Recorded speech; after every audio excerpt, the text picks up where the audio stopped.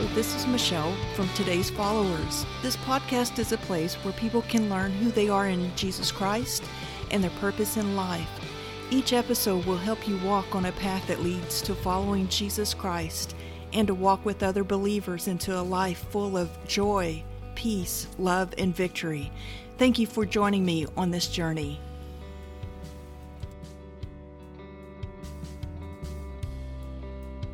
Welcome to another episode from Today's Followers. Today, I would like to ask you, where are you running to? Now, I'm hoping by the end of this episode, you will be able to answer that. The text that we will be using is from 1 Samuel chapter 17, verses 4 through 51. Now, this is the story of David and Goliath. Many of us are probably familiar with this story, possibly from Sunday school when we were a child, or maybe others have heard this story preached from the pulpit and used in sermons throughout the years. I would like to take a look at this story in the view of who are you listening to and what are you running to? Are you listening to the people around you, or are you listening to what God is saying? Are you running away from your fears and problems, or are you running to the so-called giants in your life and slaying them with the tools that God has provided for you? Now, to explain from our text what is going on in the situation involving David and Goliath. Now, Goliath, his appearance, some say he stood around 9 feet 9 inches tall. He was one big man. They say that his armor itself weighed over 125 pounds, and just his spear alone weighed approximately 15 pounds. Now, going in 1 Samuel 17, verse 11, we see that the lack of spiritual strength that was in the leadership of the nation during David's day. In verse 11, it does state, when Saul and all Israel heard these words of the Philistine, of Goliath, they were dismayed and greatly afraid. Now these were the same men who ruled Israel, and they were very discouraged and fearful of the size of Goliath. It has been said that King Saul was taller than any man. We find that in 1 Samuel chapter 9, verse 2, and had a large army of well-trained soldiers following him. Yet when Goliath, the Philistine giant, began to jeer and taunt them for 40 days, both morning and night, Saul and his great army trembled and withdrew. Now, whenever the army of Israel withdrew to their tents, they sat in their tents, they looked around at their circumstances. They probably groaned and moaned and gossiped among themselves. They forgot who they were, that they served the same God that delivered them from Egypt and had performed miracles, divided the Red Sea, conquered the Egyptians, set them free. The same God that provided manna and clothing and shelter for those 40 years that they were in the wilderness. But let's take a sidestep for just a moment to see a story where the tables were turned in a sense. Now, we find in Joshua in chapter 2, we see Rahab describing the 2 spies that were from the children of Israel. She explains the terror that the people of Jericho felt and how their hearts had become faint because they knew what the God of the children of Israel could do to them. In verse 9, it says, and said to the men, I know that the Lord has given you the land, that the terror of you has fallen on us, and that all the inhabitants of the land are faint-hearted because of you. For we have heard how the Lord dried up the water of the Red Sea for when you came out of Egypt, and what you did to the 2 kings of the Amorites, whom you utterly destroyed. And as soon as we heard these things, our hearts melted, neither did there remain any more courage in anyone because of you. For the Lord your God, He is God in heaven above and on earth beneath. Now the people of Jericho feared the children of Israel. But then, unfortunately, years later, we see how the tables have turned, unfortunately. The mindset of each group has changed. On one side, we see the minds of the children of Israel had become weaker. And on the other side, their enemies had become stronger.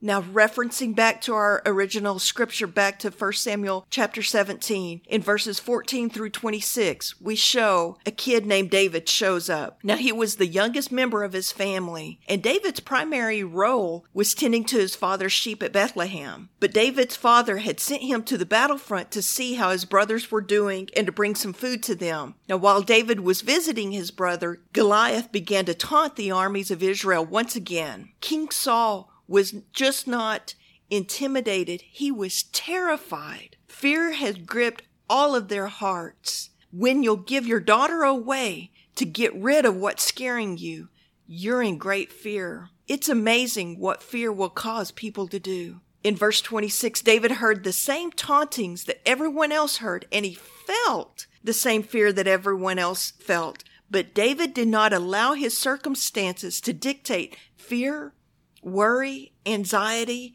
and unbelief in his life. David was not going to allow the doubt, fear, discouragement, and unbelief of the armies of Israel to affect him in any way by allowing those things to come into his mind and his soul. He was not going to allow Goliath to defy the living God of Abraham, Isaac, and Jacob. Just like there are times in our lives that people or circumstances try to dictate fear, worry, anxiety, and unbelief in our lives, we have a choice of how we are going to react and what we are going to do next.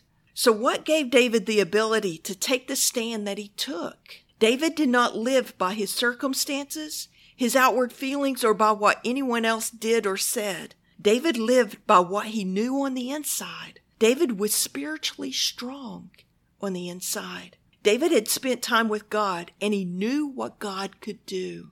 In verses 34 through 37, in the New King James Version, it says, "But David said to Saul, 'Your servant used to keep his father's sheep, and when a lion or a bear came and took a lamb out of the flock, I went after it and struck it, and delivered the lamb from its mouth. And when it arose against me, I caught it by its beard and struck it and killed it. Your servant has killed both lion and a bear, and this uncircumcised Philistine will be like one of them, seeing he has defied the armies of the living God.' Moreover, David said, 'The Lord who delivered me from the paw of the lion and from the paw of the bear, he will deliver me from the hand of this Philistine.' And Saul said to David, 'Go, and the Lord be with you.'" Now David knew the character of God and did not bow or compromise in the atmosphere of fear. David stands in his inward character and fights for the cause of God to prevail.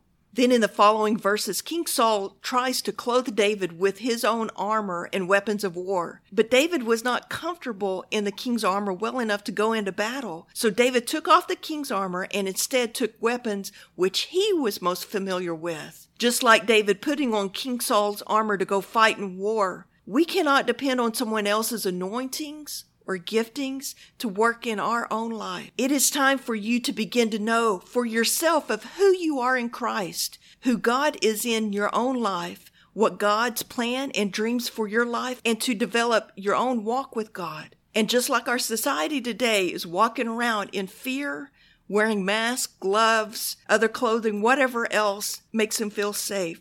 Yes, we have to be precautious, but we cannot allow the world to dictate what we put on in our own lives. We must trust in God and put on the things that God tells us to put on. Now in verse 40, David's beliefs and trust in God and his inner man gave him the ability to go destroy Goliath. David took his sling and he chose 5 smooth stones from the brook and went out to face Goliath. In verse 48 through 51, we see that David ran to go meet Goliath. He didn't just walk towards him casually. When you truly know who God is and who you are in Christ, you can run towards your enemy. You will never have to run away from your enemy or your problems.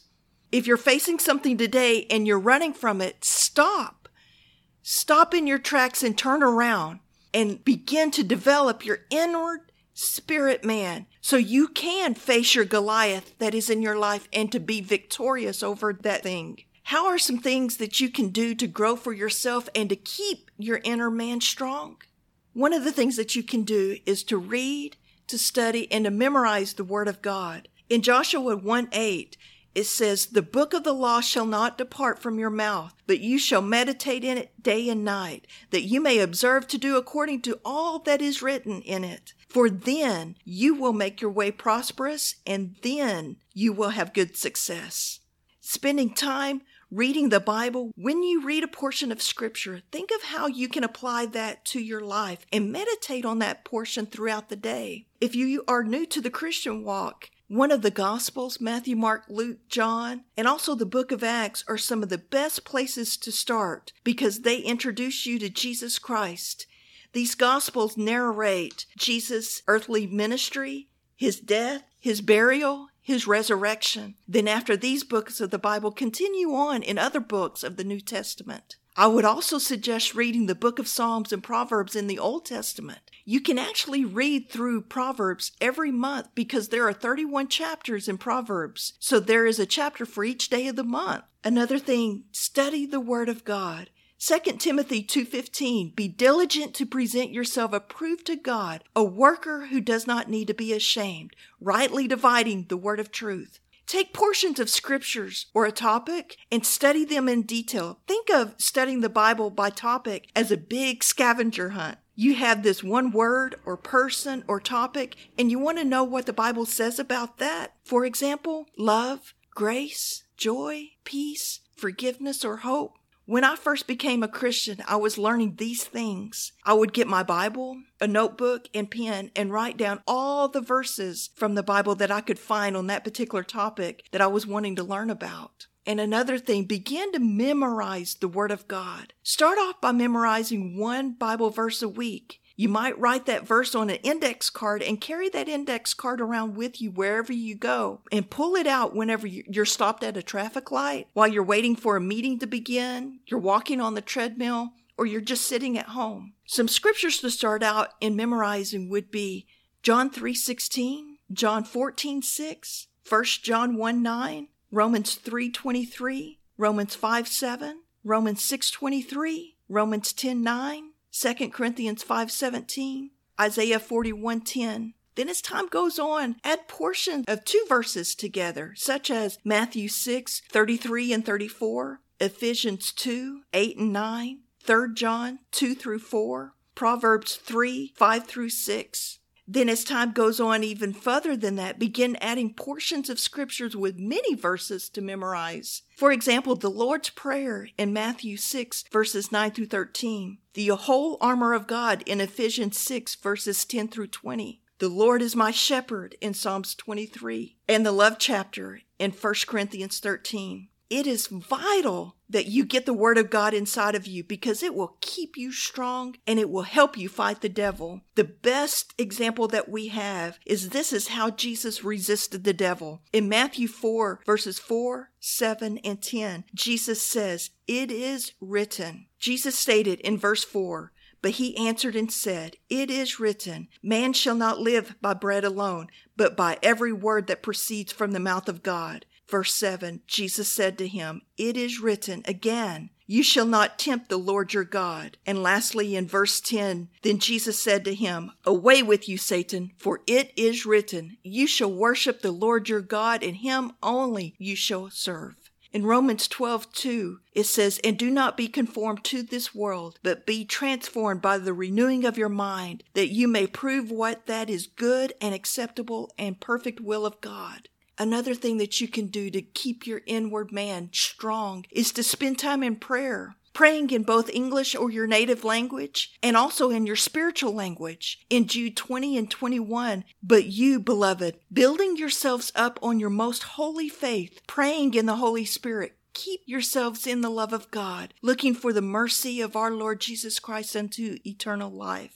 Now in James 5 verses 16 in the Passion Translation, it says, "For tremendous power is released through the passionate, heartfelt prayer of a godly believer." You may not be able to start out praying for hours on end like you hear some people talk about, but you can start out small and build upon that. For example, when you are at home, set your alarm for 5 minutes to start out and start praying until that alarm goes off. Then the next time you pray, add minutes to your alarm. And before you know it, you will be able to spend time in prayer and won't even have to set that alarm anymore. Another example of praying is when you are driving and you are stopped at a traffic light. Start praying while you are sitting at each light. And over time, you will be able to pray even longer. Instead of just praying at the lights, you will continue on praying while you're driving around. I heard my pastor give these examples, and it really helped me whenever I hit a slump in my prayer life. I applied these examples in my own life, and now it is much easier for me to pray for longer periods of time. Another thing that we can do to keep ourselves built up is to spend time in praise and worship to God. Isaiah 61:3 tells us to put on the garments of praise for the spirit of heaviness. If you're dealing with depression or you just feel down and low, turn on that praise music and allow the praises of God to go forth. Allow an atmosphere of praise to come and to lift up that heaviness off of you. And before you know it, you won't feel down anymore, but you'll have a song within your heart that will carry you through that day.